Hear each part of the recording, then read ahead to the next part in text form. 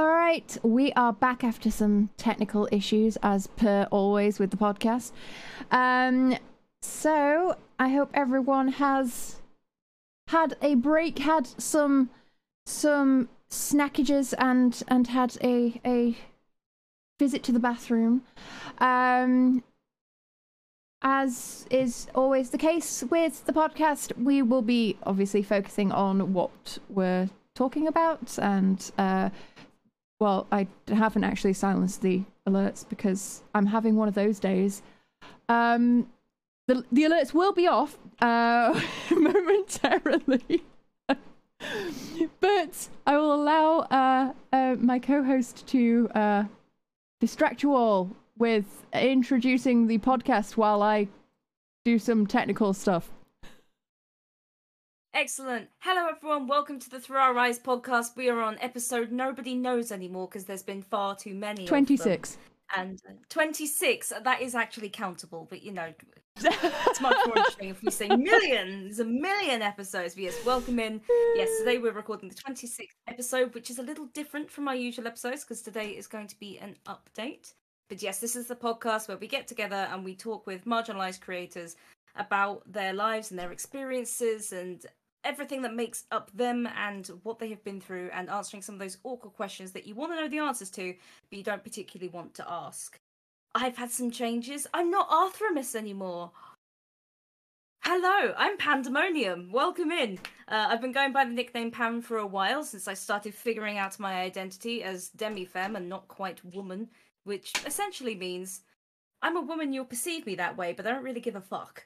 So that's kind of where I'm at. So you're welcome to call me Pan or Pandemonium or whichever you prefer. But that's just me. Drac has currently headbutted a table, so I don't know if we're gonna get an introduction from them anytime soon. That's fine. I'm closing the curtain because my cat decided that was the time to go through the curtain. Perfection. Absolute perfection. It's one of those episodes. Hi, yes, I'm Drac. I am the co-host of the Through Our Eyes podcast.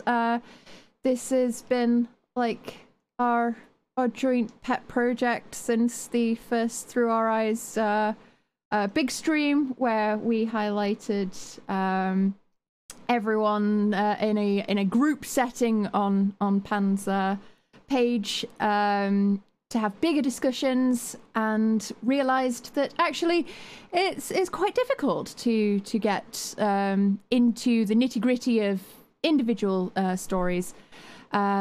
So that's where this came about, so that we could highlight people on a more one-to-one basis. I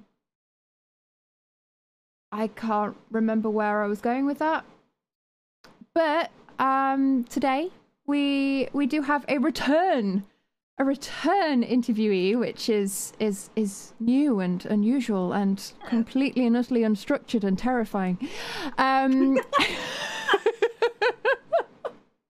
Would you like to introduce yourself, your pronouns, your handles, and what you're here to talk to us about today? Yeah, all right. I am Commander Plater, or Joe, depending on where you know me from. Pronouns are he, him. And I can be found on the interwebs in various different places. YouTube, Twitch. Typically, if you just search Plater on either YouTube or Twitch, you will find me. And pretty much the same over on Twitter as well. That's at Ask Sensei Plater. A little bit different from the Commander stuff everywhere else. But yeah, what else was I supposed to say? What else am I supposed to do in this bit? Explain why I'm back? Yeah. Yeah. This is like number 4 that I've been in for, like, because we've had the ensembles, I've had an individual, and now I'm back. But yeah, I'm here because I have a rare type of incurable cancer named poorly differentiated thyroid cancer, which is actually different from the last time I was on because stuff's happened. So yeah, I'm basically kind of here to talk about life with it, how it affects you from a day-to-day basis, things like how it affects eating, or going out and doing very simple things like going for a walk, or socializing, stuff like that, all the way through to the really kind of probably the more harrowing stuff, which is what people may need to check themselves for, is more the psychological stuff, stress, pressure, anxiety, lots of anxiety. And as always with the podcast, we do have room for audience submitted questions. I do have some that have been submitted prior to it so that we could have them ready to go. But if a question comes up during the podcast, you can submit it through the Channel Point Redemptions. But we will address them towards the end, as per usual with the podcast.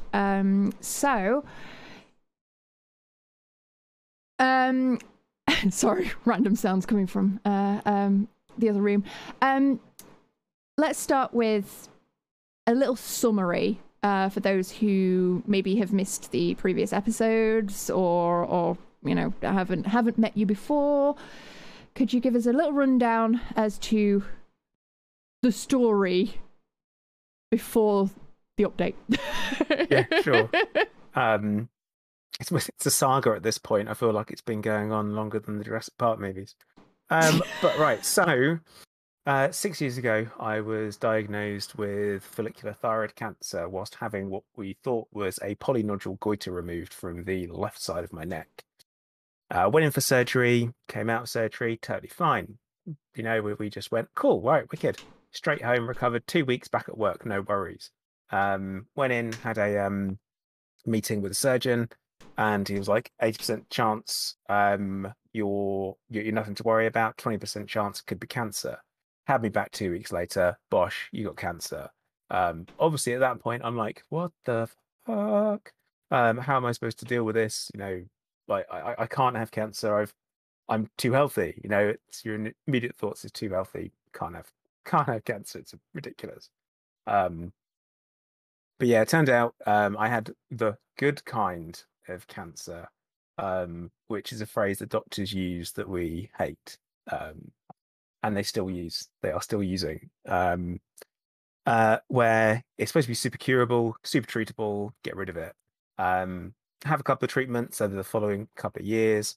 It doesn't get cured. It doesn't improve. In fact, I stopped absorbing the treatment. It's this radioactive iodine stuff. You take a tablet in hospital, get it absorbed, and it shows up on a scan. If it stops being absorbed, one of two things has happened.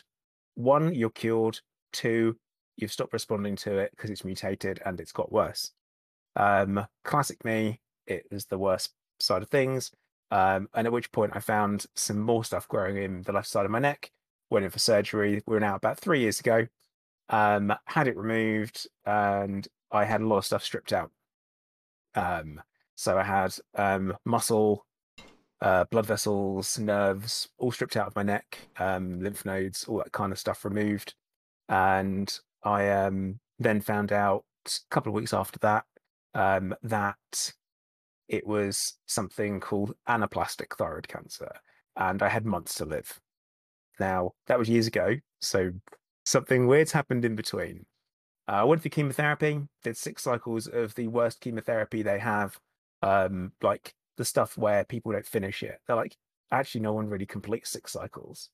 And I was like, well, you told me I had to, so I did it. That was my view on it. Had that done, and it kept things stable for about 8 months, which was unexpected, but it's probably not what should have happened.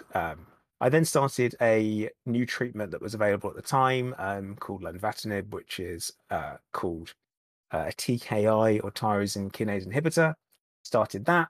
I was on that for about a year, and that kept everything pretty much stable for a year again. That came with a huge number of side effects, and I think last time we spoke, I was on that. And that was, it gives you awful, lost so much weight. We spent a lot of time running to the toilet, and I had to throw up, diarrhea, nausea, like just pain, foot pain, losing all the skin off my feet, stuff like that. And then it stopped working. So That was about this time last year. It stopped working, and I got handed over to the Royal Marsden and referred to them. At which point we discovered, after my samples from my surgery were re-examined, that I didn't have anaplastic thyroid cancer. I had poorly differentiated thyroid cancer, which isn't quite as bad, which is positive. The only problem is that between, well, I had some radiotherapy as well, about August last year, had that to the chest. That caused awful side effects. I couldn't breathe, basically. Coughing. And bearing in mind, we're in a COVID world at this point. So obviously worried. And I'm taking COVID tests every other week until the coughing's gone. And I definitely don't have COVID. No, it's like, we know what's causing it. Did it cause steroids? That messed me up even more. Really upset my stomach. Then I started a new treatment called cabozantinib, which is again another TKI. I've been on that for I don't know, 8 months now. I think a little bit longer than 8 months. But yeah, in October last year, started getting back pain, and that sucked. But I was like, oh well, I guess it's just back pain. I'm spend too much time sitting in a chair. I lie around all the time. I don't really move around much. It's probably what's happening. I then, in November, I get rushed to hospital with pain so bad I couldn't move in my back, like proper tensed up, crunched up. Like I'm like this. I'm like, I can't move. I can't actually move. To the point where my wife had to help me in and out of bed. And it's the first time I've not been able to do something so simple. It was just, I couldn't sit up. I couldn't push up. I couldn't push off.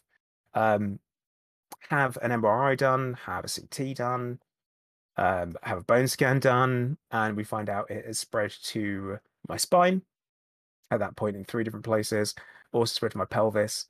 We also know it's spread to my ribs. It has also spread to my liver.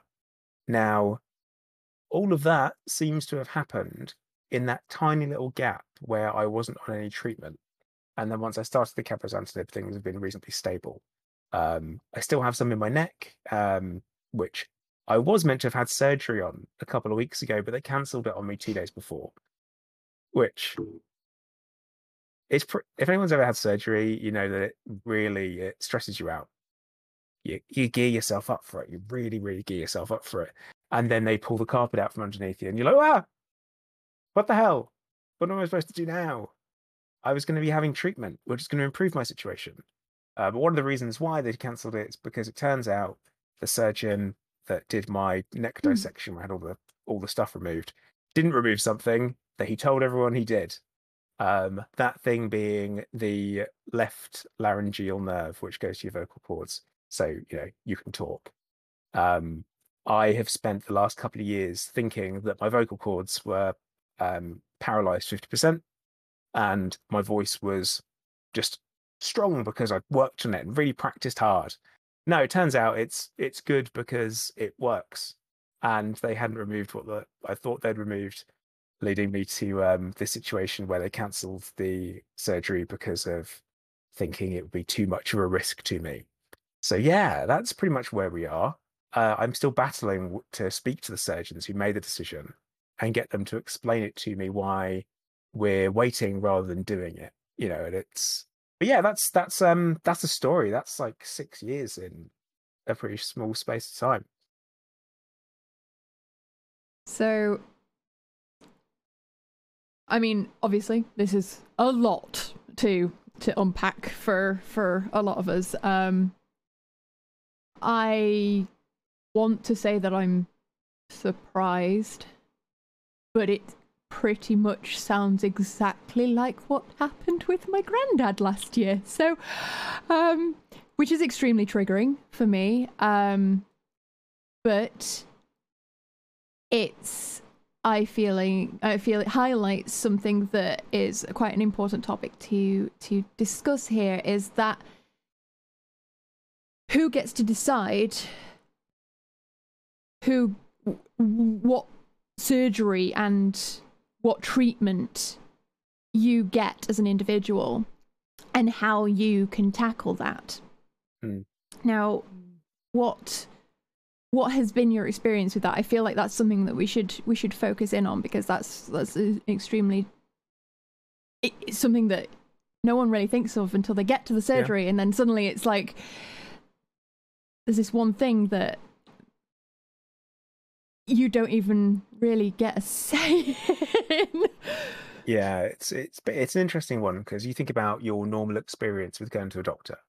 Like, you feel sick, you feel unwell, you go to a doctor, you think you need some antibiotics. So why most people go to the doctor, really, they go with a wish list or a shopping list, and the shopping list is antibiotics and something for the pain, maybe. And that's typically what it's people go and they're like, oh, I've got a cough, if this isn't going, I've got a sore throat, I'll just get some antibiotics, it'll be fine. You think you're going with a shopping list, and the doctor goes, yeah, we'll give you this one off the list. Click, here you go, and they print it out for you. Cancer treatment is very different. It's a very, very different experience. You get put out in front of you what is available, and then there's a bunch of backup stuff as well that then becomes available if the situation changes or worsens. So for me, when I was referred to the Royal Marsden, we were out of options with the Mount Vernon Hospital where I was being treated before. They were out of options. They had no drugs they could give me. They were like, we've given you everything. We don't have access to anything except for more of the chemotherapy you've already had, and you've had a maximum lifetime amount of some of that already. You can never have some of that again. It's like, cool. Right. Well then, I'll be referred. So you get referred, and they say to you, okay, well, you've had everything that we can offer normally off the shelf, so we're going to see if we can get you something special that you can't normally get. Right. Okay. There are no trials available at the moment that you qualify for. So there's nothing, no super soldier program, no become Captain America, can't do that for you, all that kind of stuff. Like, that's out. There's no special stuff. Okay. But we do have this stuff that has reassuring results from America, from a study that was just been completed. So we're going to request it. It isn't normally used for this type of cancer, but we'll request it. And then you wait a month and a bit for funding to come through, because the NHS funds it, and they buy it directly from the pharmaceutical company at cost price, which in my case, the drug that I'm on is for 3 months worth, you're looking at, I think, around about £18,000. Like, if you were to buy it privately, that's how much it would cost, which is obscene. And then the other thing is, they go, oh, in the meantime, we think it'd be good if you do this, and you're given advice and recommendations. So like, oh, we think about maybe doing this radiotherapy. And at the time, I didn't have any symptoms or side effects, but I did have had a mass growing in my right lung that was kind of ready to essentially where your trachea comes down and splits off. It was wrapped around one of them, so it was in a position where it just squeeze and cut off a lung essentially if left. So I was like, well, sounds like I should have that. And they're like, okay, cool. And I was in the week after, like, just absolutely shocked. I was in the week after. I've got a little tattoo in the center of my chest from where they did marking. It's unfortunately not very interesting. It's just a dot. It just looks like a blackhead that I haven't got rid of. It's like, oh no, it's really, can't get rid of it. It's just there. I'm not going to turn it into a dragon or anything. It would be a bit extreme, wouldn't it? You sure you didn't want to just put like an arrow towards it? Like, just... The thing is, that's not even the place they zap as well.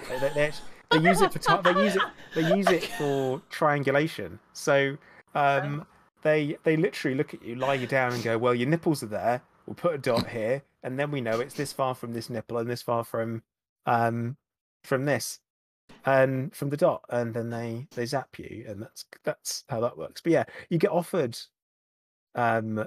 advice almost, and you typically go, yeah, okay, I'll do that. And when I got a call initially about like the surgery saying, oh, you've got something rapidly growing in your neck, we want to do surgery, I'm like, okay, cool, let's do it. And they're like, we want to be aggressive with this, we're going to be aggressive. And I'm like, cool, I like aggression. Aggression is fighting, and You've got to fight, and it's a chance to take a chunk away and recover from that. To me, surgery recovery is a very simple process. It's you lie around for a bit and it's over. And you're good to go. And I was looking forward to that. And when they kind of went, "Oh, we're not doing that. We've decided against it," they just cancelled it. They called me up 2 days before, cancelled it. And it didn't get communicated very well, and that's one of the issues that you can sometimes have in healthcare is communication. I have plenty of examples of that where communication hasn't been particularly good. So it's but yeah, that's how it works. They give you options, you pick stuff. The longer the list, the less sick you are typically. Shorter the list, the sicker you are. And my list is pretty short at the moment on what I'm able to get. I feel like also the system could use some clarity on at which point someone gets to decide that it wouldn't be beneficial for you to go through that, or that it would be too much of a risk, especially when it comes to things like terminal illness. It's like, well, your version of, putting someone at risk going through a surgery is different from me living with something that is going to increasingly affect my ability to function day to day. Yeah. So that must be quite something to have to deal with, like being. How do you cope with the idea of someone telling you that you don't qualify for that particular surgery just based on their interpretation? You don't take it well. That's the answer. It's I'm gonna use a wonderful metaphor. It literally is this type of cancer. It literally is the noose around my neck. And because I've got, it's about it's in the thyroid bed, so it's like just above the collarbone, slightly off to the left hand side. I have got something in there that's 2.4 centimeters across in its widest margin, and it is now touching my esophagus. So it's beginning to invade another structure. And when cancer does that, it's sticky, it latches on, it pushes other cells out the way, it wraps up, it tightens, it will eventually get to the point where eating will become a struggle if it's left unchecked. So it's very difficult for me to reconcile the logic behind, well, get out now then. It's only become more difficult, to someone saying, but you could lose your voice. I was like, okay, but then if it gets worse, and then we later on decide to do the surgery, have I still not got that risk? But I'm at greater risk because there's even more. You get this. Why are we not doing something about it, or why didn't we do something about it earlier? Like, we knew it was there earlier, and it was too small to extract, because you have this sweet spot with cancer where it gets to a size where you can go in. You open someone up and it's there, and you go, cool, great. You put it out, poof, done. Or it's too small, or it's too big. And if it's too big, it's wrapped around too much important stuff, which is kind of where I was 3 years ago. They didn't know it was going to be as big. I was in for 8 hours, in surgery for 8 hours, and they removed so much stuff. Like, they thought they had removed this vocal cord nerve because the doctor just said, I saw it and went, it's got to come out. So I removed it. So either I've got a spare one, which is exceptionally rare, which is highly unlikely, or it wasn't where they thought it was going to be, which is probably more like it. And they thought they'd removed it. So it's very weird when you've got this. You're being told one thing by an expert, but it goes against common sense.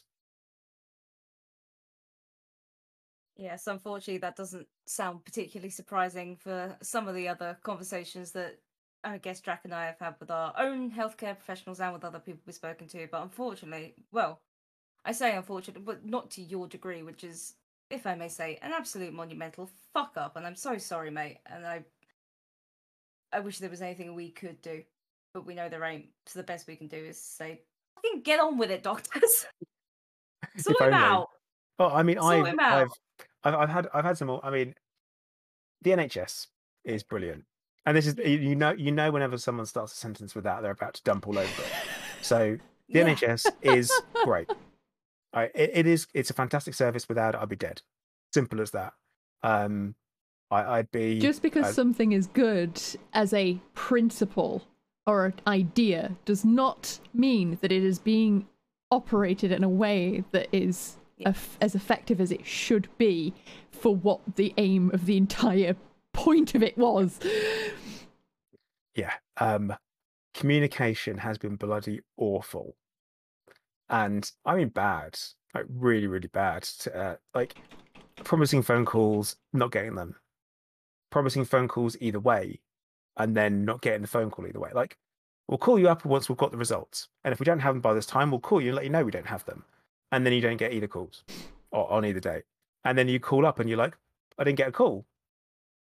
And you speak to one person and they're like, oh, okay, well, that doesn't seem right.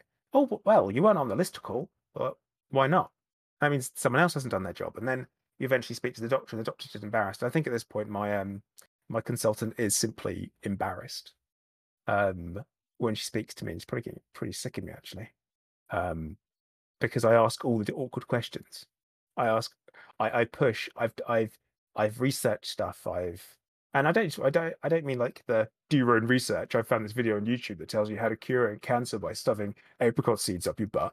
No, I mean like I have gone and looked at what treatments are normally available, what other countries offer, what other types of cancer treatments other cancers have, and whether they're applicable. So I come back and I ask, why can't we do this? Why can't we do that? Why can't we do this? And the answer is always it's too damaging for someone who can't be cured, because I've got innumerable tumors in my lungs. You can't do all of it. You can't get all of it. So it's I'm on the scrap pile then. You know, it's just because you can't do the stuff in my lungs, you can ignore the stuff in my neck.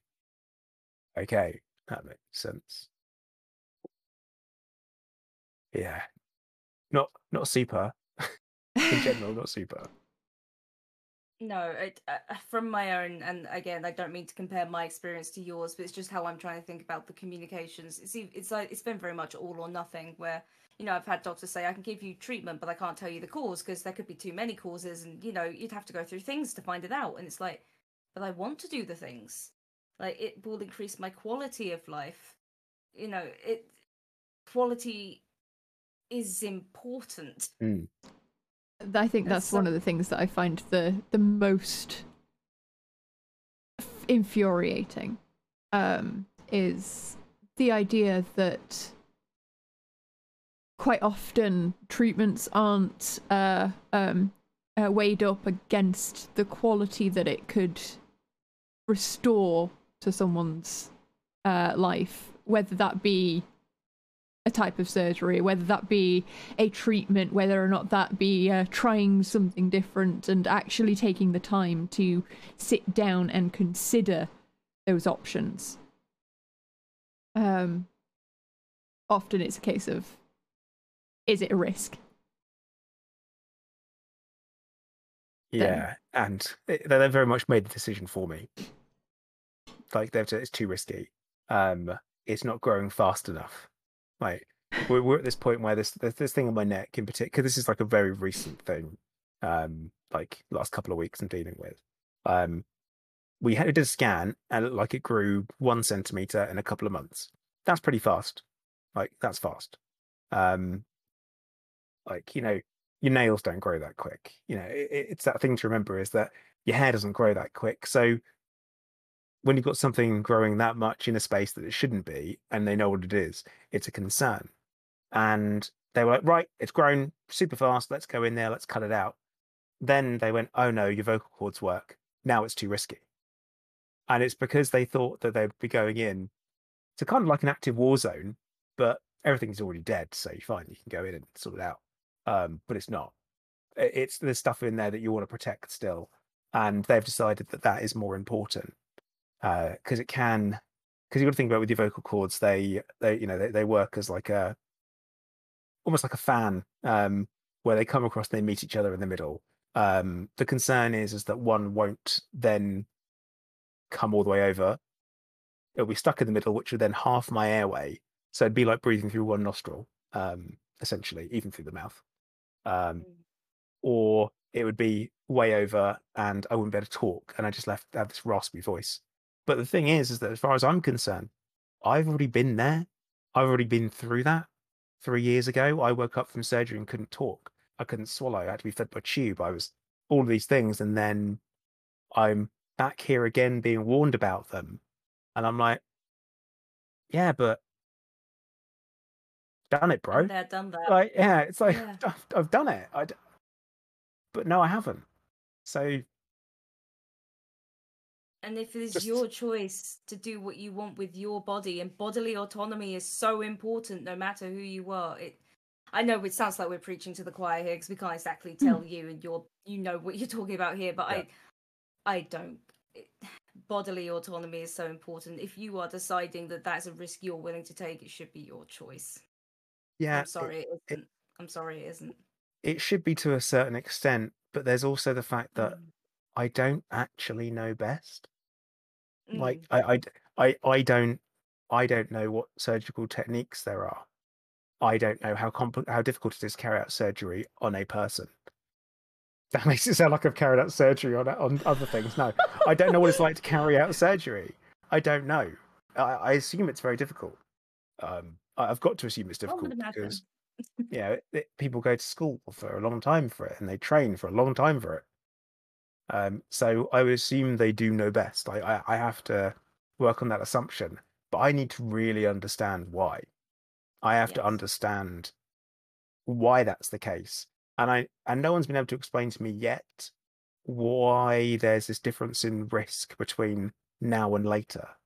And I would very much assume that later is the case of, well, now it's too late. Yeah. And now things are definitely going to be complicated. So, I need that explained to me. So I can't balance those two things. And that's very much mentally where I am. And this tiny little 2.5 centimeter thing in my neck is causing this huge mental pressure, where it's just there and I can think about it all the time. It's like you swallow and you're like, oh, can I feel that? Can I feel that? Probably can't. Probably can't. But I think I can. It can get very psychosomatic, I think, when you start to worry about it more, and then it feels real, but it might not be. But you've made a really good point there. I've been doing a lot of mental health training recently to try and learn more about all different kinds of things to do with mental health and helping somebody.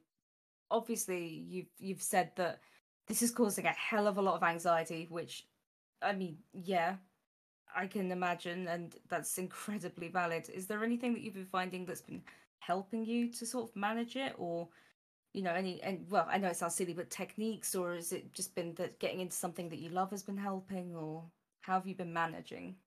I like to overutilize.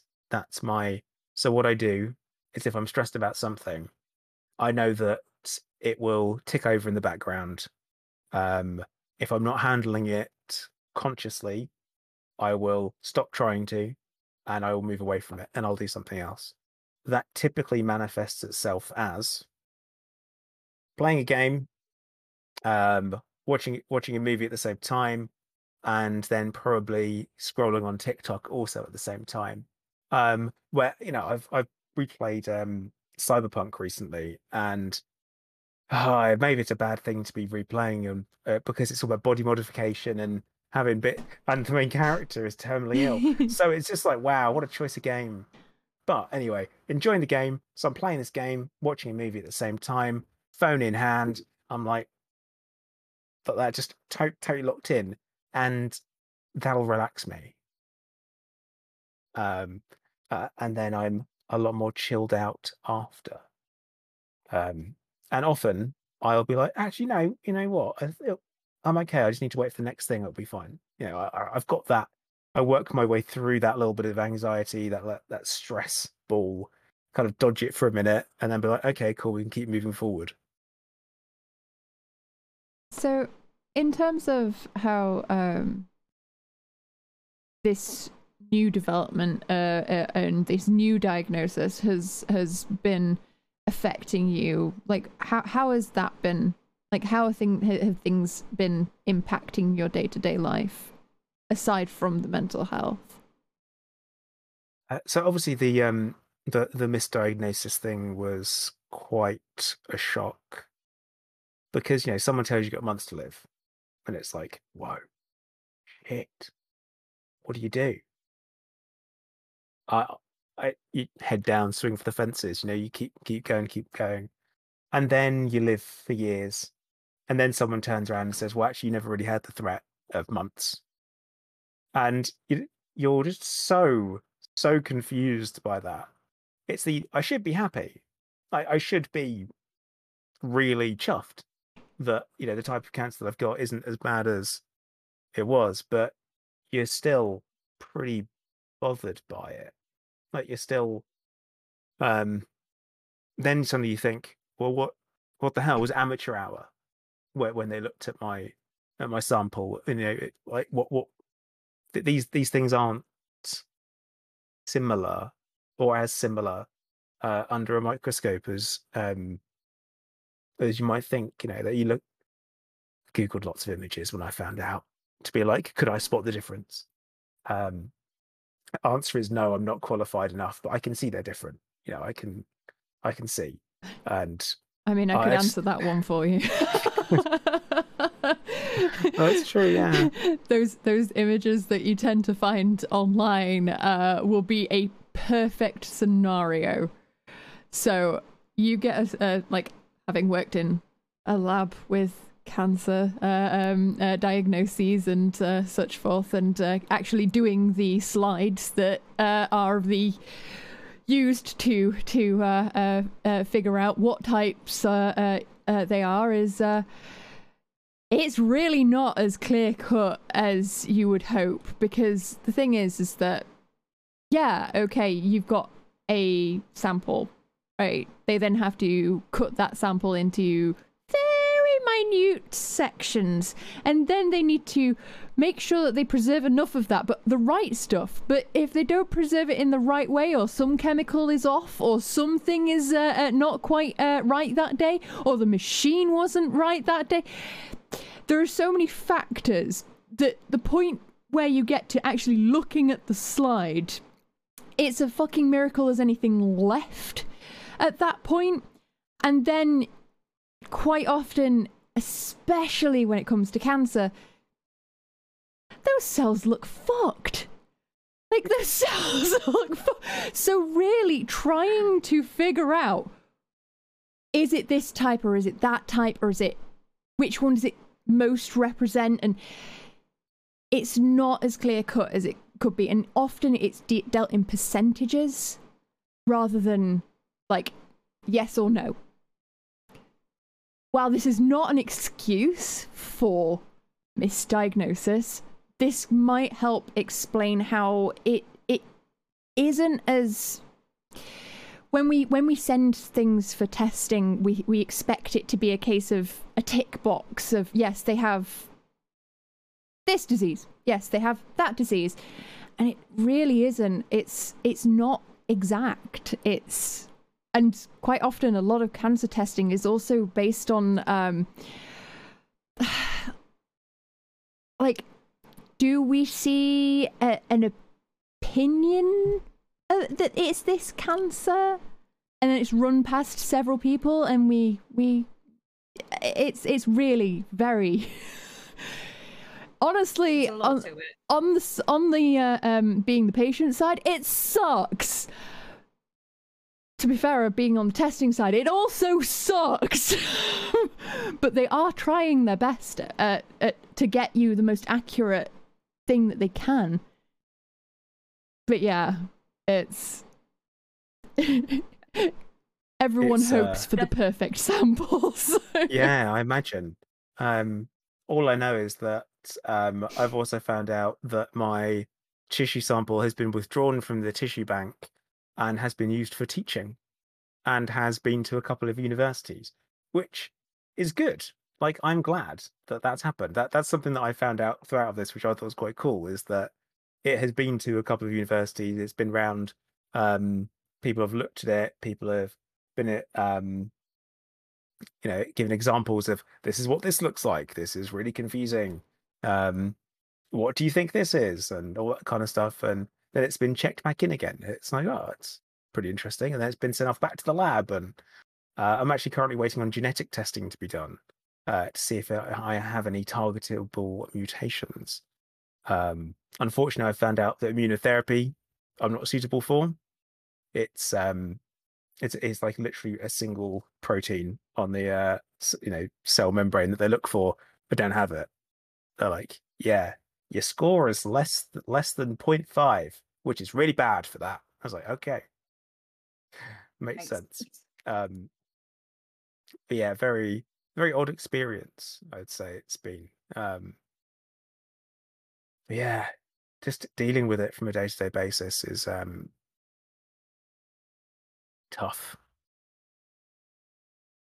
So you spoke a lot earlier about like the physical impacts that you've been experiencing and how you've gone from feeling fine with terminal cancer to then going through surgery and having to come back from that. And how are you at this point with the fact that it's now affecting multiple areas? There's a very, I'd probably say end of last year was when I felt like I had cancer for the first time, or I knew something was physically wrong. So rather than just being a bit tired, which previously I had been, just a bit tired, stomach had been upset by the medication I was on, which was to be expected. Means it's being absorbed. That's the only positive, is that you're getting the side effects is being absorbed. The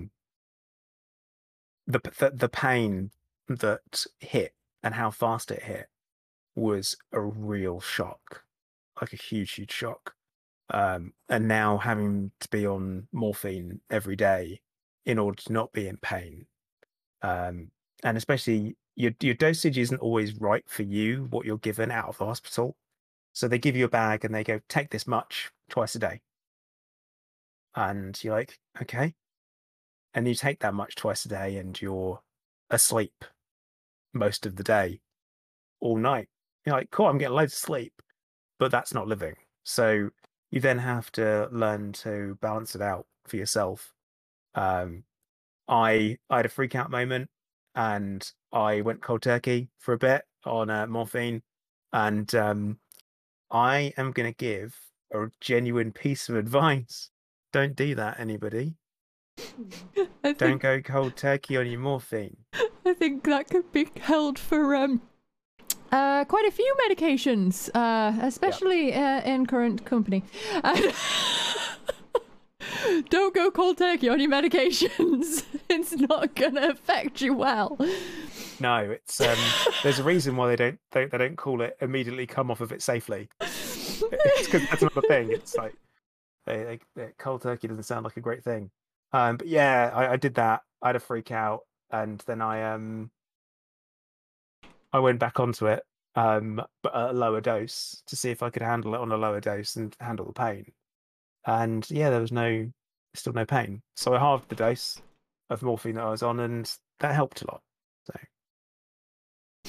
So is morphine the only thing that you've been put on, or is it that case of like, have they got you to the point where they're putting you on multiple medications to deal with various side effects? I'm dealing with side effects of the treatment more than anything. So the morphine is just for the bone pain. That's the only reason I'm on that. But then on top of that, where I take this cabozantinib stuff, it gives me diarrhea like you would not believe. Like awful. Like have something to eat and 10 minutes later I've got to go to the toilet when it's bad. So I'm now taking Imodium 3 times a day, every day, as like a I need to have that as a preventative, which normally you wouldn't want to do. You'd be backed up for days if you did that normally. I'm lucky if it touches it. So I have to have that. I also take clonazepam, which is kind of like it's from the same drug group as diazepam, so it's for anxiety and for stress, and that's just so I can sleep. Because if I close my eyes at night without it, it is like it's like the world's worst disco, where the only things that were invited was anxiety and stress. And yeah, that's a good way of describing it. Yeah, and that's all you can hear is anxiety and stress with a disco beat to it, and it's like no one's enjoying that. So yeah, it's that's pretty rough. That's as one to not have to be like, it's great when you take it and I sit around for half an hour and then time to go to sleep, and then I'm out cold, and it's fantastic. But it does only last 8 hours, and I wake up 8 hours later and I'm like, I'm sure I can hear a beat in the distance. Yeah, and that's how it begins. It's the drum. Yeah. I'm also on I'm also on blood thinner as well.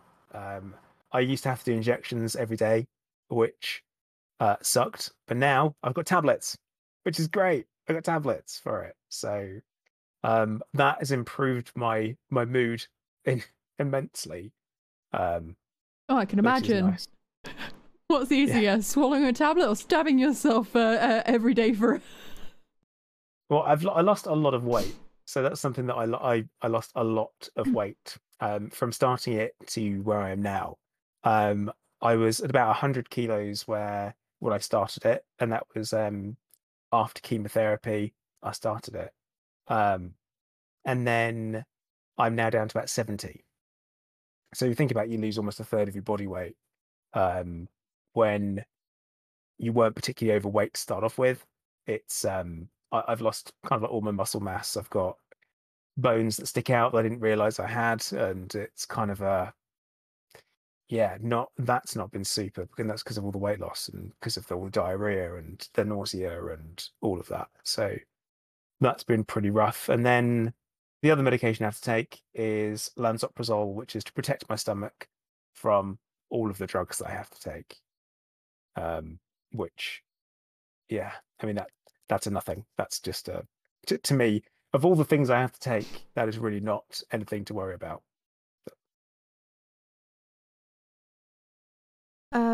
Sorry, I'm going to be slow in trying to process my thoughts. Because going cold turkey on your drugs is a terrible idea. Yeah, who would ever do that, Drac? Yeah, you're not supposed to do it. No, honestly. Did you not hear what I just said? Are you even listening? Someone should have told me a week ago, God damn it.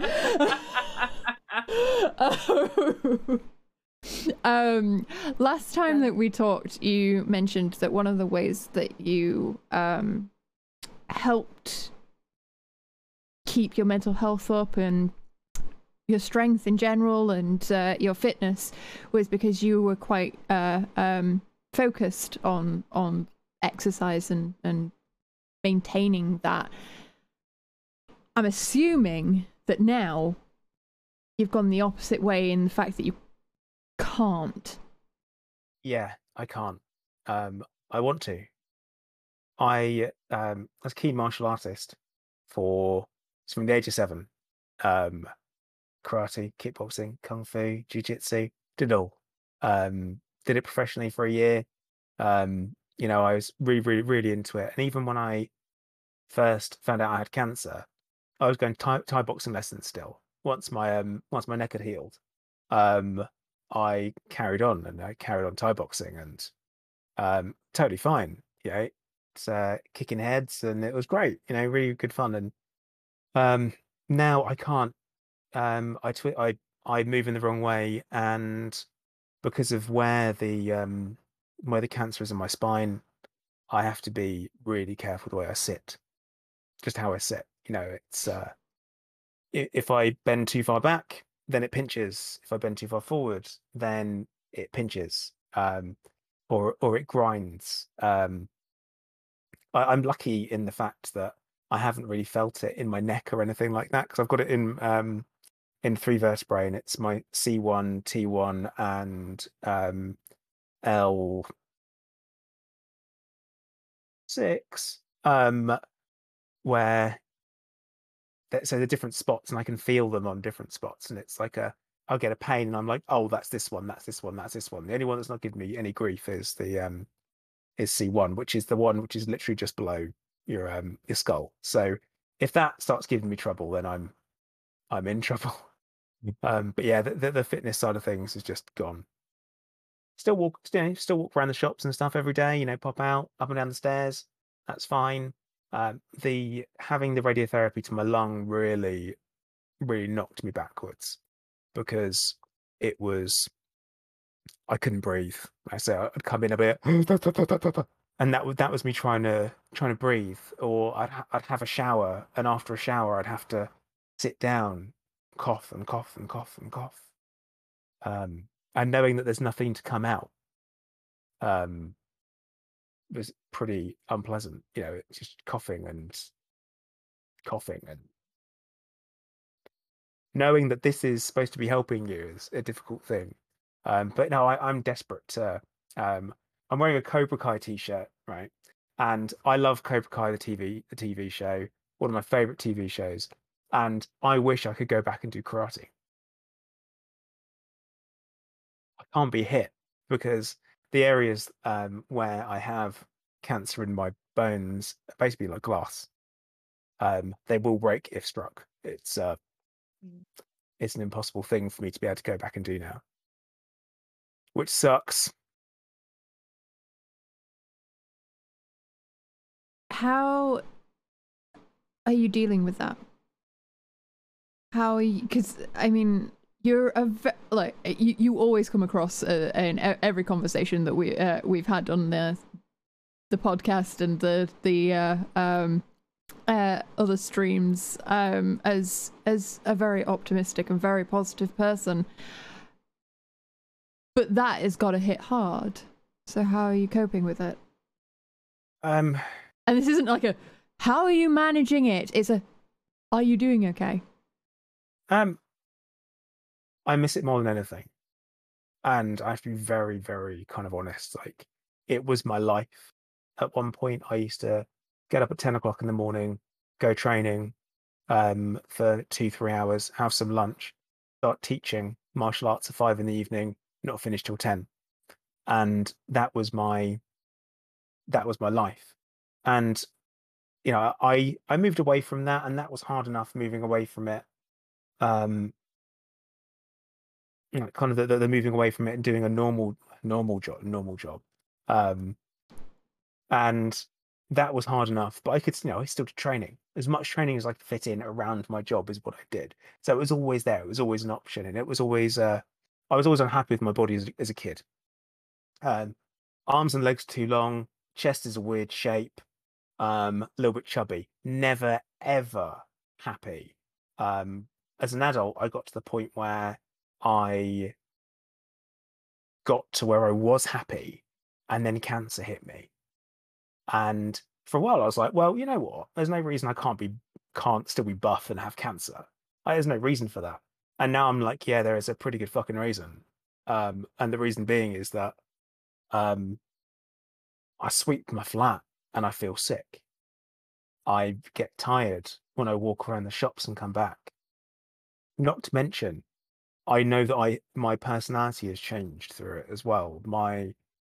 I'm definitely not who I used to be, and I say that I'm not as driven because I'm like, well, I don't have the reason to be driven because there isn't necessarily a future. But at the same time, you don't lose hope because if you're still breathing, you're still living. and you have to keep going, and you have to carry on, and you can't. You can, if you give up, then it's done. And so I do. I borrow the philosophies from my martial arts, and it's a fight's only over when you give up. It's if you stop fighting, then the fight's over. But as long as you put your hands up, chin down, move forward, it carries on. And for me, that's how I look at it. My fight's different now. It was with gloves in a ring. It's now every day, getting up, having breakfast, eating enough, getting enough calories in. That's for me, that's the basis of my day is, have I eaten enough? Have I put enough in? That's my real kind of focus. So Sorry, go on. So I was going to say it's more living for the moment than necessarily making huge plans for the future. Yeah, it's something I need to move away from as well. I need to move away from this doing little stints, because I used to set myself when it was you've got months to live. I set myself this, right, my birthday, right, Christmas, right, our wedding anniversary, all these different dates you'd pick. You'd be like, this is my next step, and I'll get through that. I'll drag myself through this shit time to that, the next good thing. And it was kind of like in between that, though, I've got this scan. Once we're past that scan, no worries, we're clear sailing until this next event.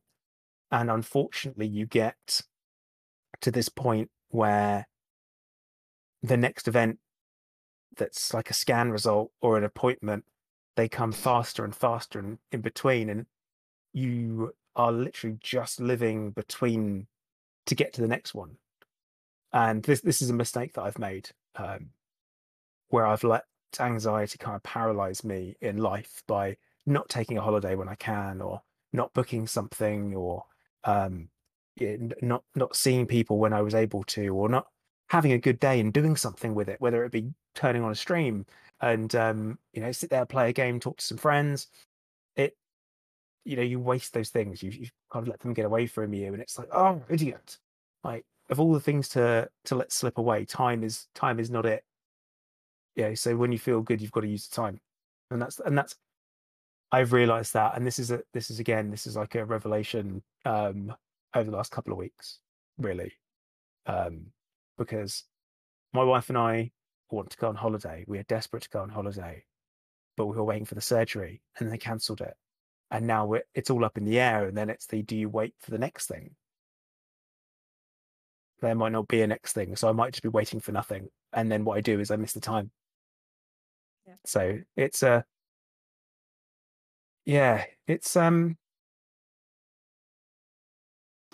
it's complicated. There's no simple way of moving forwards when you're dealing with something like this. And everyone, and the reason why I don't particularly give advice about how to handle the situation, I may talk about how I handle it, and if people can use that or people can borrow from it, fantastic. Because only you're an expert in what you're going through. Yeah, everyone's going to have an individual experience, especially with something as complex as cancer. Yeah. But I mean, if there's anything that I can say from time that we've spent having you on, is that you are very much a inspiration to everyone who gets to listen to you talk, because despite that it may be a very difficult subject and it's a very taboo subject, you speak about it in such an open and honest way, and you don't sugarcoat it, and you don't hide anything from it, and you just present it as, this is what's happening, and this is how it's happening, and this is how I am experiencing it. And I think that's amazing, honestly. Thank you for saying that. Like, it's good to hear I'm doing the right thing. I think it's- that you are. I sit down, I talk, and it's essentially therapy for me. So if people are benefiting from me doing something for myself, then brilliant. You know, it's I'm at this point where loads of people seem to know who I am, and I turn up in thyroid cancer groups on Facebook, and I ask questions, and I go, "Oh, I've seen you on YouTube." I'm like, "Shit." Okay, well, guess I'll put my head down and offer advice where I can. But not I was gonna everyone say, has that. Sorry, go on. It's all right. I've known you since before you were ever diagnosed. Actually, I don't no, think you've... no, you haven't. No. No, because it's I've known it- of you Yeah. since before you were diagnosed. We may not have spoken at that point, but well, people forget I was about in the industry a long time before they ever heard my name. But I heard yours. I heard everyone's names in good ways. But I was just going to say, from the time that we have met and talked together, I don't think you've changed in any of the ways that matter. I think you're still kind, genuine, funny, and caring. I don't think any of that has changed. At least not from any of the times we've talked, or the way that your friends talk about you. And they're all here, so that's good. It's like, yeah, I can see some of them in chat talking about me, and I'm like, God damn it, stop saying nice stuff. we don't do Cuties have arrived. we don't do that here.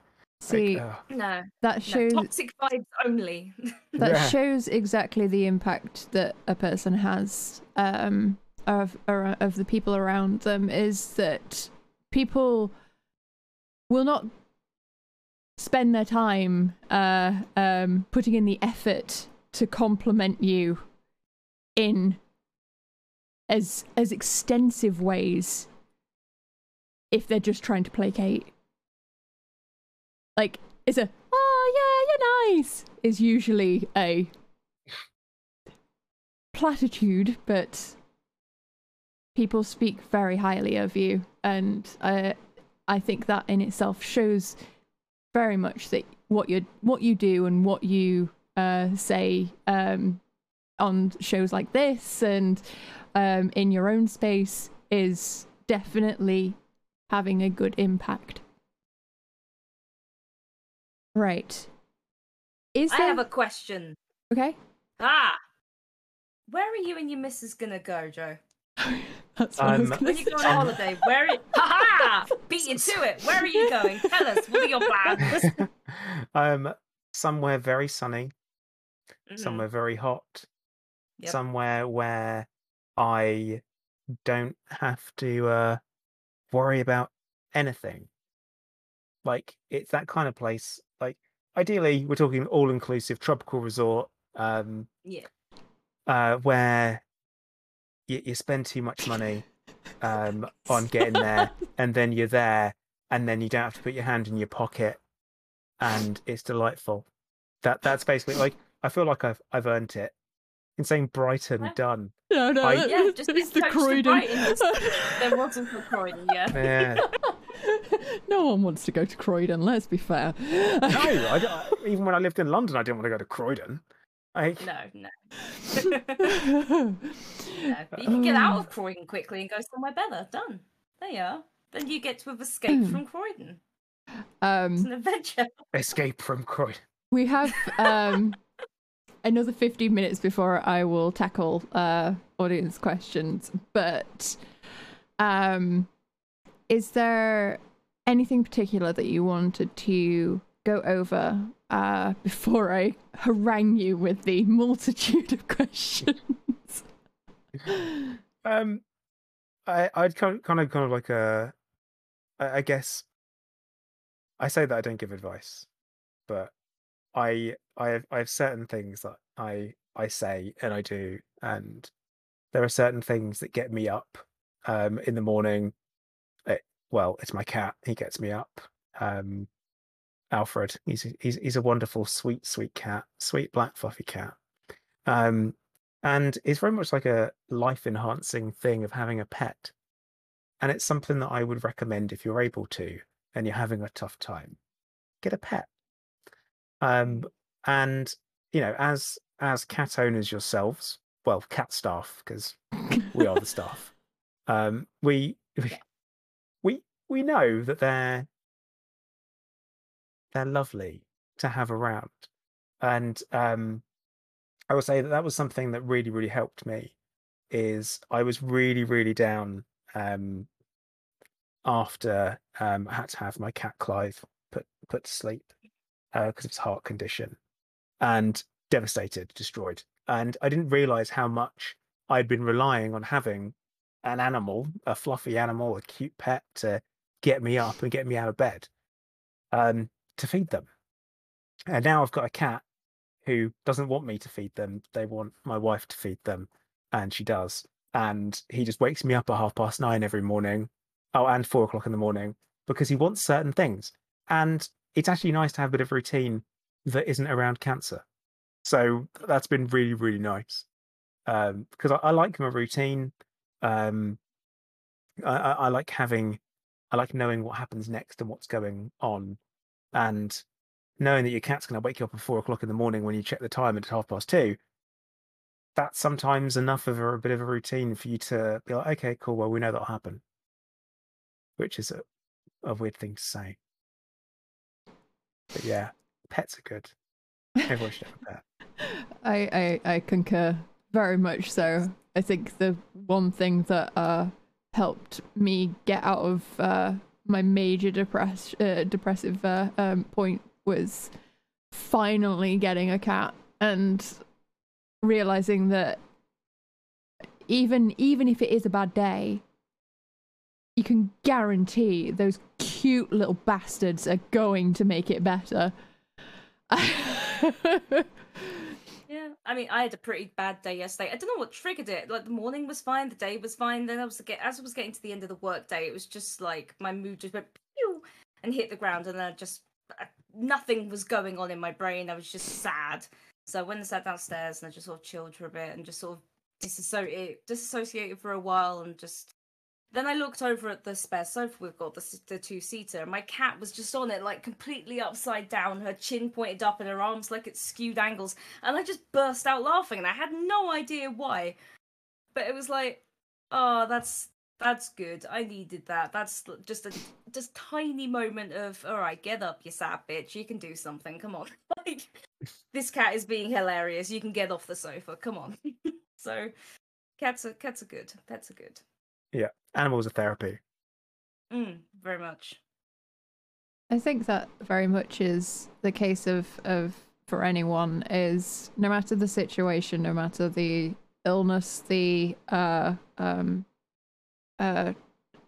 point in your life that is getting you down, try to introduce something that depends on you, that's living. Whether that be a pet or a plant, or my current one is a vegetable garden. These things give you the routine, but also give you a motivation to show something coming of your actions. It gives you a purpose that actually shows some kind of end result, and I think that can help in any situation, especially when it comes to mental health. Right, I've got a heck ton of questions, both submitted to the form and currently in the channel points, so we should probably get started with them, otherwise we're going to run out of time. So, first question, has chemotherapy had any side effects other than the nausea and epididymis? I can't say that word. Infection. Oh, is that supposed to be epidermis? Skin infection, I'm guessing. Yes, Right. Okay. It's not spelt as epidermis, but infection you already mentioned. If it's epididymis, that's somewhere, it's a very different part of the body. But no, and I certainly don't have an infection there. No, so the chemotherapy, when I went through chemo, I mean that was like 3 years ago. It has left me with a couple of things, where I have tinnitus now. I didn't beforehand, and I did after. And there's actually a theory behind what causes it, because chemotherapy is, as a treatment, it being fully systemic, it hits everything. It's burning the garden to get the weeds. It's you go in, set fire to everything, and hope the weeds don't grow back. That's chemotherapy. Where you lose all your hair, it was you've got hair inside your ears that obviously affect your balance and your hearing, and that's the suspicion, is that you have lost, those hairs fall out and cause you problems, and that's what causes the your issues with tinnitus. So there's that. So I've got tinnitus that's lasting, and you might notice I have a white beard and my hair is a bit two-tone. For those that can see, obviously, if you're not got the video on, you won't know. But my hair has been turned white by my current treatment, the cabozantinib. One of the side effects is that it can thin hair or turn your hair white. And after 2 months of being on it, I shaved my beard, and then it just grew back white. And I had this previously, before, this wonderful thick ginger beard, a little flecks of grey, because I'm no spring chicken, and now it's white. And my head hair is all growing through white, and my eyelashes grew through white for a while, but now, what's really weird is that it started to grow back normally in places. So my eyelashes have started to grow back at a more normal colour, and my beard, particularly around under my chin, has started to grow back darker, which is a surprise. No one expects that. It's like that's an interesting thing. But yeah, that's been the strangest thing. But the skin stuff, like, it's losing sheets of skin off the bottom of your feet. It's like having a huge blister. Your feet get really sore, like you've walked 1,000 miles, and then you have a shower, and then you look at your foot, and it's like, and you can see it all bubble off, basically. You're like, here we go. And then you remove it, and then it's sore for a couple of days, and then it immediately hardens up. And then you wait 4 weeks, and it happens again. It's just the way it is. It's, for an everyday treatment, it's strange that it goes in cycles. Okay, next question. Please expand on the financial and unemployment struggles that prevent you uploading cancer videos more often. That's a weird question, because I'd probably say that money doesn't affect me uploading more often. Because it doesn't. I'm lucky enough to have, when I took out my mortgage, I took out critical illness insurance. So I don't have to worry about paying my mortgage. It's all paid off and stuff. And I survive on the personal independent payment that comes in from the government, because someone who is terminally ill, it's a benefit you're entitled to.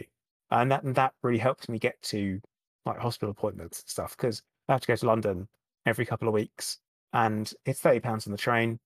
And when I had radiotherapy, I was there 5 days in a row, back and forth.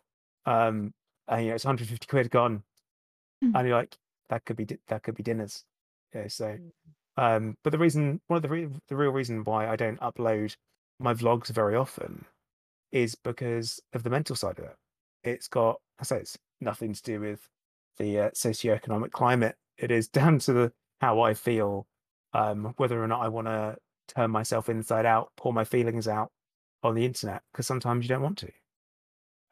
Like, for example, today is obviously a good day, and I'm fine doing it because I'm giving some really good in-depth answers. But me on a bad day would be very different.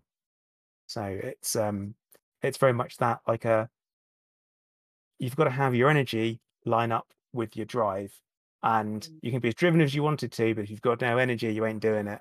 And if you have as much energy as you want, but if you don't want to do it, you're not going to. Yep. That pretty much, I think that's even without an illness, like, that should be the thought process of most content creators, is sometimes you don't need to pour yourself out for content. Like, it is not a requirement to be constantly putting that out there. Okay. If we all had a floating sign above our heads for everyone to see, what would yours say on it? Wow. On Sims, we've gone full Sims. Yeah. But no, the toilet symbol. That's it. It'd be that. It'd have to be that, wouldn't it? It's with the way I've spent far too much time in my bathroom over the last few months. But yeah, it would probably be the toilet symbol. Sorted, done. Yeah, cool. The poop emoji. Okay. Upon learning you were terminally ill, did it bother you that medical professionals were using the vague word incurable to make you feel better instead of using a clear word like terminal? Did this give you unrealistic hope and add to a sense of denial? No, I've definitely not been in denial of my situation. I understand it too well to be able to deny it. And they do use the word incurable. And the reason why they're using the word incurable is because it might not be the thing that kills you. Like it's not a definite. It's not like when you go in the office and they sit down and be like, okay, you're dying. And you're like, oh God, how long have I got? And they go 5. And you go like, 5 what? You go 4, 3. They don't do that.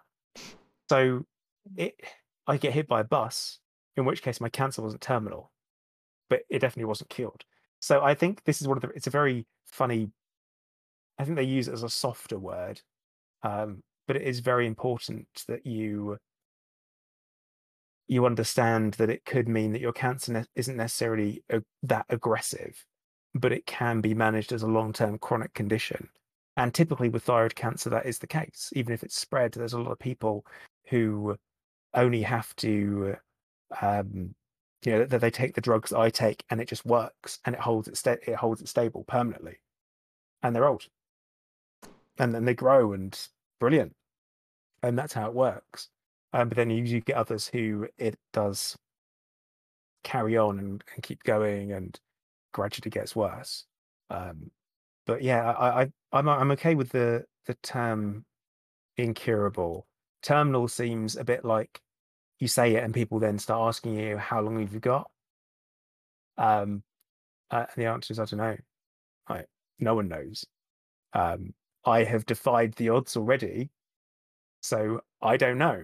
They don't know. Doctors don't know, and it's not a statistical trend that you can measure for how long people have. It really doesn't work that way, especially with medicine advancing as quickly as it does and has and is that, for example, anaplastic thyroid cancer used to have a life expectancy of months.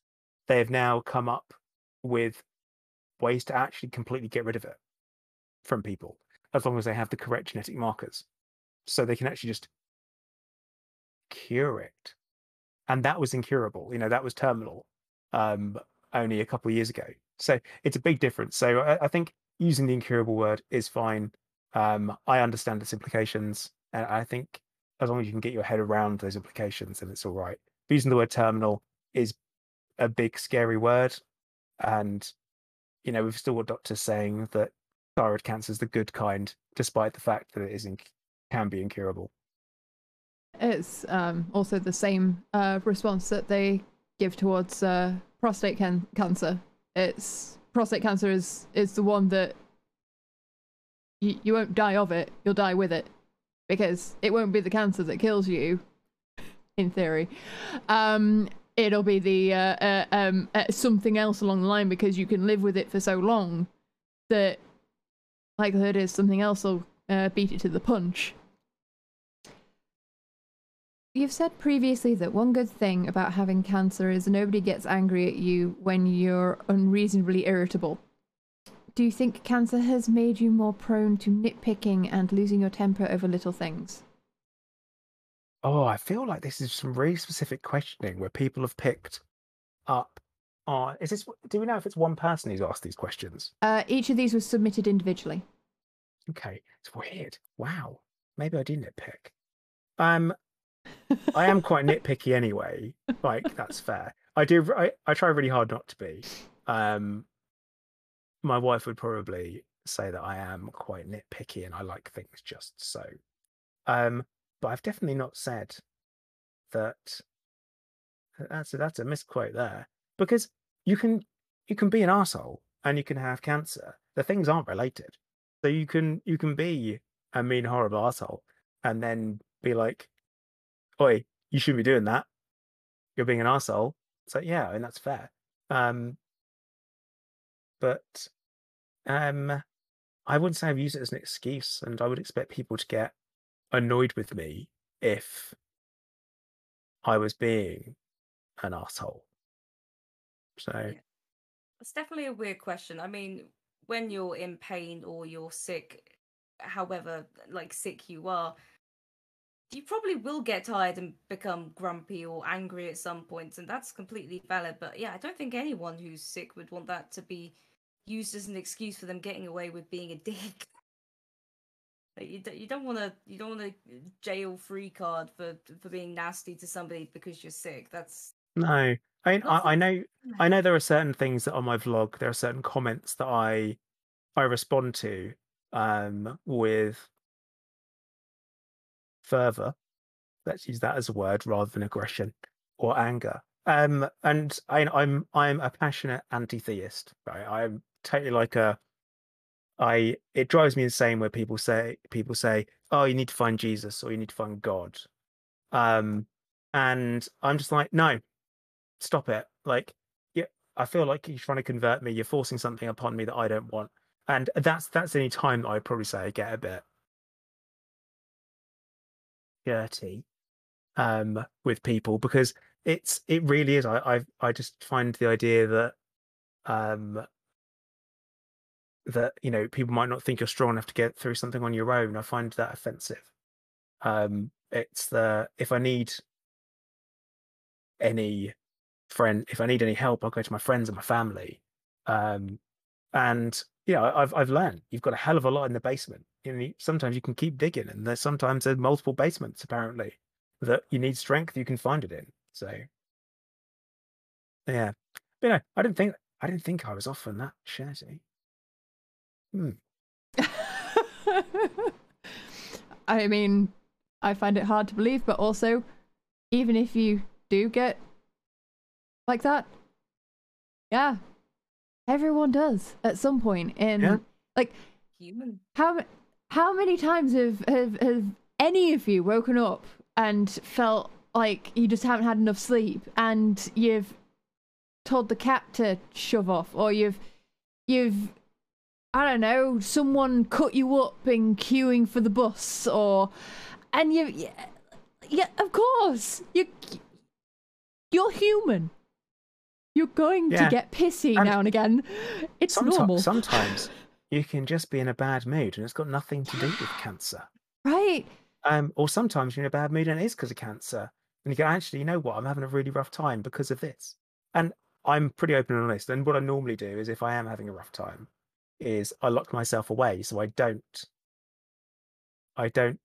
say things I shouldn't say or do things I shouldn't do. Because it's really easy for you to lose your temper. And if I don't know, you're holding onto a bowl, you're cooking your dinner, you burn yourself, get really mad, get really annoyed. But am I going to throw my food across the room? No. Because then you're still hungry and there's a mess to clear up and it didn't change a thing. So stop, walk away.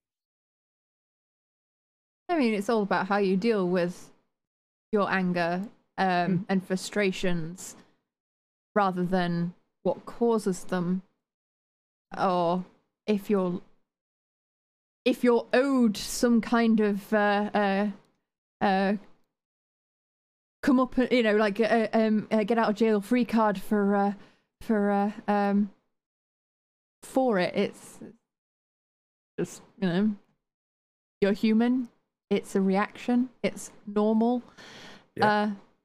How you choose to respond is sometimes you're going to make mistakes, and sometimes you're going to realize that you're being a douchebag because you're in a bad mood because you only slept 2 hours last night. It's fine.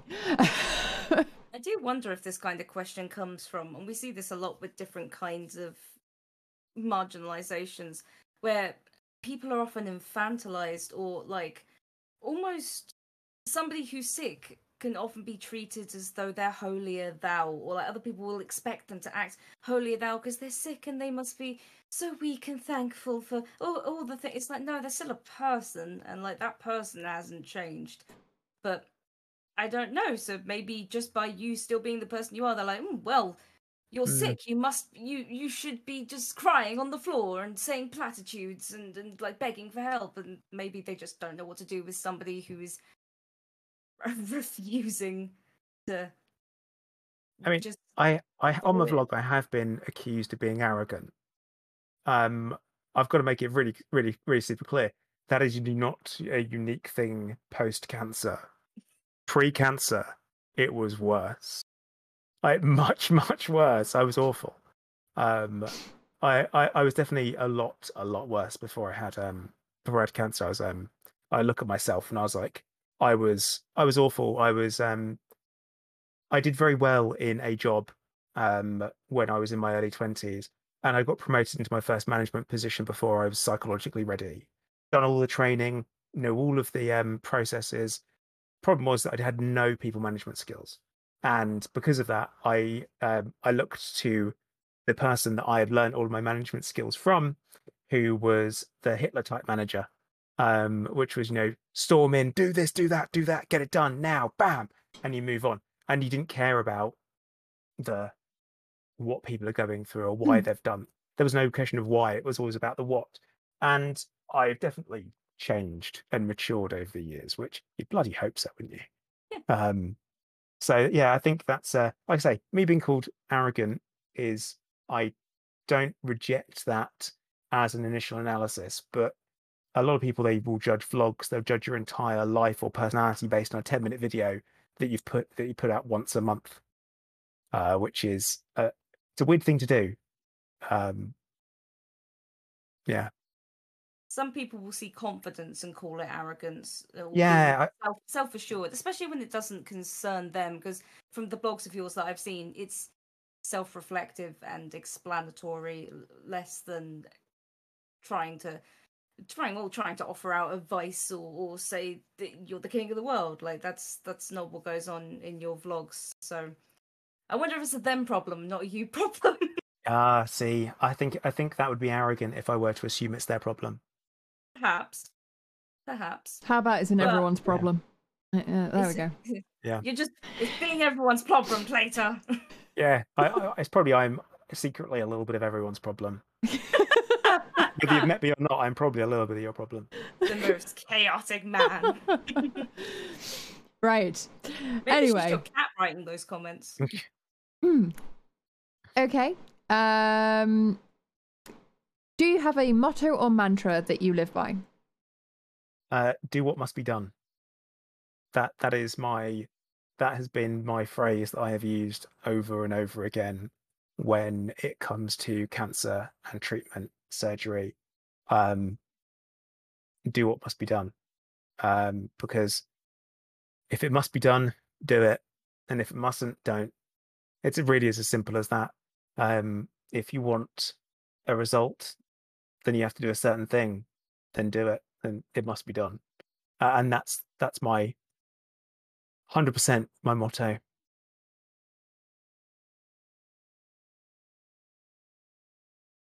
I'm sharing my complete lack of knowledge with karate here, but I ask that you bear with me. Could you take your knowledge of karate and use it for some form of Tai Chi?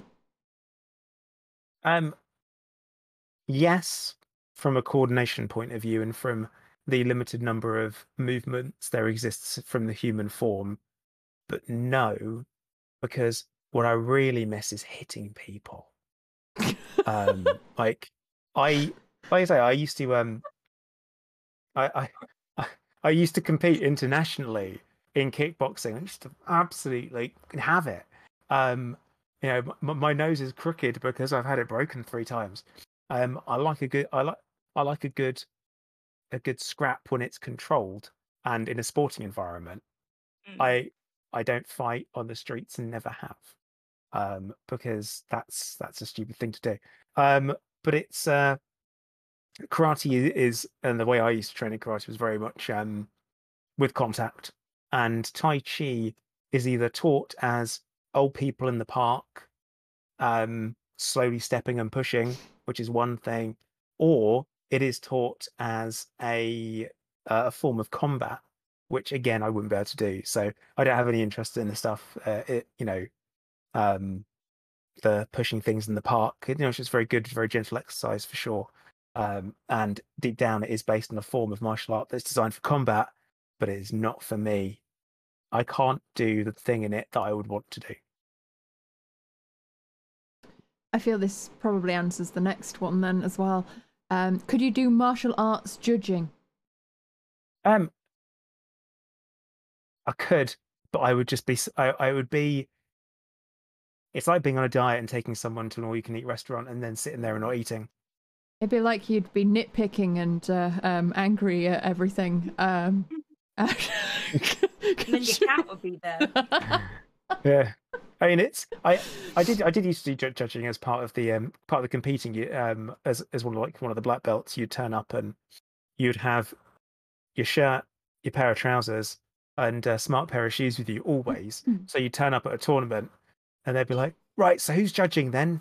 And they'd point at you, be like, "Oh, okay." Right, so you go and get changed, and then you do all of the judging and stuff, and tell people off for hitting each other too hard. That's a thing. You know, you need to tell kids off for being scrappy and grabbing a hole, and you do all of that, and then you go and you do your own bit after. And not being able to do the own bit after would be just crushing. It's that kind of soul destroying wish that I could do it thing, but I can't. Have you picked up any new hobbies in the meantime, or anything that you've grown like more of an affinity for? Yeah, I've got really into building Gundam models. Actually, Gunpla is the correct term. But yeah, it's like these kits, these robot kits based on the cartoon series from Japan, and I have a collection now, which kind of happened during the first COVID lockdown. I was like, what can I do? I had a quick Google, find out that actually they're not as expensive as I thought they were, and ordered some, and then started doing it and really enjoyed it. And every single one of them slightly different, and it gives you that sense of achievement when you finished it as well. So it's a good little chill out thing. Because I used to do painting. I used to play Warhammer, and I used to paint models. I broke my hand unfortunately when I was a teenager, and it left me unable to paint properly. So to be able to do something where it's creative, building these kits, and then you apply all the stickers and stuff, and you do panel lining on them with a marker, that's great for me. Really enjoy it. Very, very chilled and very, very nice to do. Right. I do apologize if this is too insensitive. Is there a milestone date that you feel that you had to reach no matter what? No. I would consider each day to be as equally as important as the next. You know, I did have, like, when it first happened, when I was first diagnosed, it was make it to Christmas. And I was going through chemotherapy like over the holiday period, and I made it to Christmas. It was like, yes. And I was like, right, now time for the next one. And so I did those little goals and little things, but now I've stopped looking at it that way. I don't think about it as having a particular date, because you don't, in everyday life, you don't, even if you're well and you're 100% healthy, you don't have like well, I want to live till I'm 121 years old and 13 days. Like you don't pick certain dates, or you're, no, I want to live until I've been married for 20 years, and then after that, doesn't matter if I die. You don't think about you just don't think that way. And I I didn't think about stuff like that before, and I certainly don't now. So it was a helpful tool for a time, and now it's become just a bit more routine. Yeah, and this comes down to the terminal versus incurable thing. Terminal feels like every moment is like you've got to set those marks, but then incurable, it feels a little bit more wishy-washy, where you don't have to set them and you can just try and carry on living. That's the idea.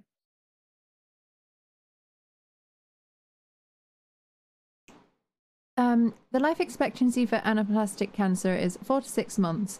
How does it feel to outlive the estimate by over 2 years, and what do the doctors think now? Well, as we mentioned earlier, I was misdiagnosed, so that's what they think now. Is that it's a different type of cancer. I don't have any of the genetic markers that are common with anaplastic. That's kind of one of those things that reinforces the fact that I don't have it. Is that I don't show any of the mutations that are common and targetable, combined with the having another look at the pathology and being like, actually, the cells aren't anaplastic yet. That's looking back at it and looking at the progression of the disease being so slow. That's kind of, yeah, that's where we are. That's what we think. And our last question, unless someone's going to submit anything else, anything new related to the British Thyroid Foundation lately? Not much to talk about there. Anyone that doesn't know, is that I raised quite a lot of money for them. Charity, did the 24-hour live streams, Streaming Elite Dangerous. Did 3 of them, raised over 20,000, and managed to raise enough money for them to be able to take that, because it was above their usual funding.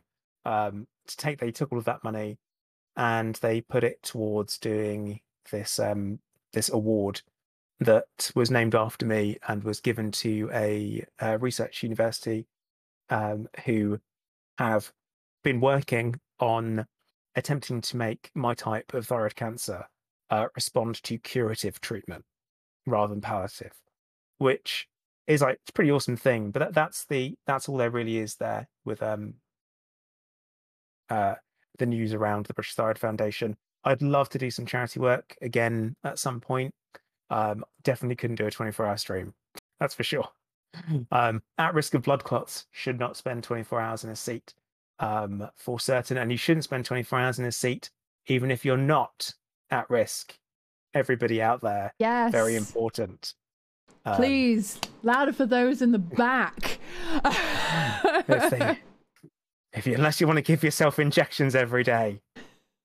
But yeah, it's I would love to do it, but I think I'd have to.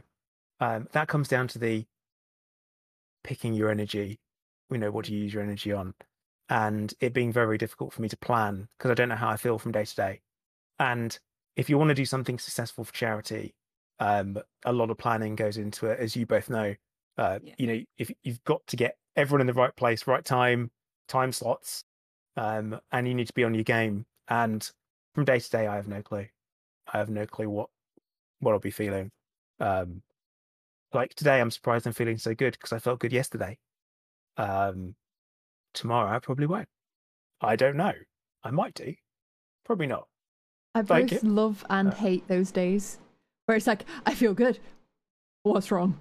When's it going to stop? Yeah, it's for me. It's I can only assume that once I've had dinner, this is going to take a dramatic turn. It's time to redecorate the bathroom after dinner. Excellent. It's refreshing that we're talking about the other kind of toilet habits than we usually do. It's You say it's refreshing. Somehow I've ended up on the bathroom side of TikTok and they keep showing me like bathroom redecoration videos and I've got no idea why. I don't know how I've gotten there. Apparently they think you spend a lot of time in the bathroom. Well, I mean, unless they've got a location on for my bathroom, then I... Very specific set of locations. It's very specific.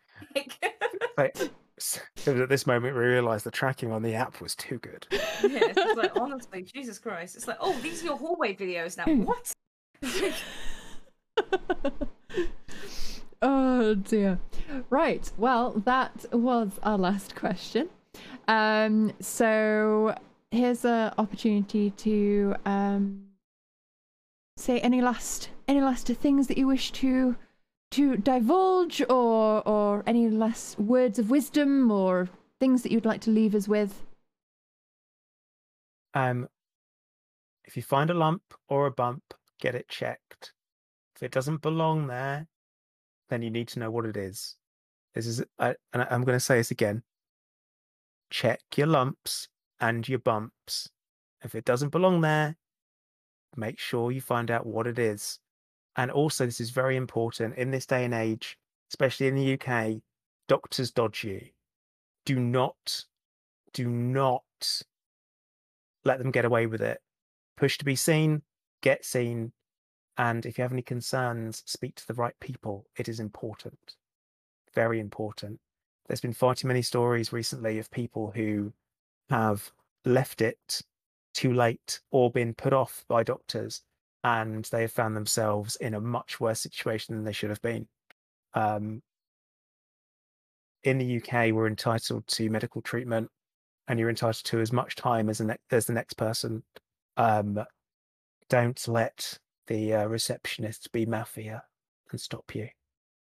Very important. Don't just give up with taking some paracetamol, hoping for the best. Lumps and bumps, take them seriously. That's it.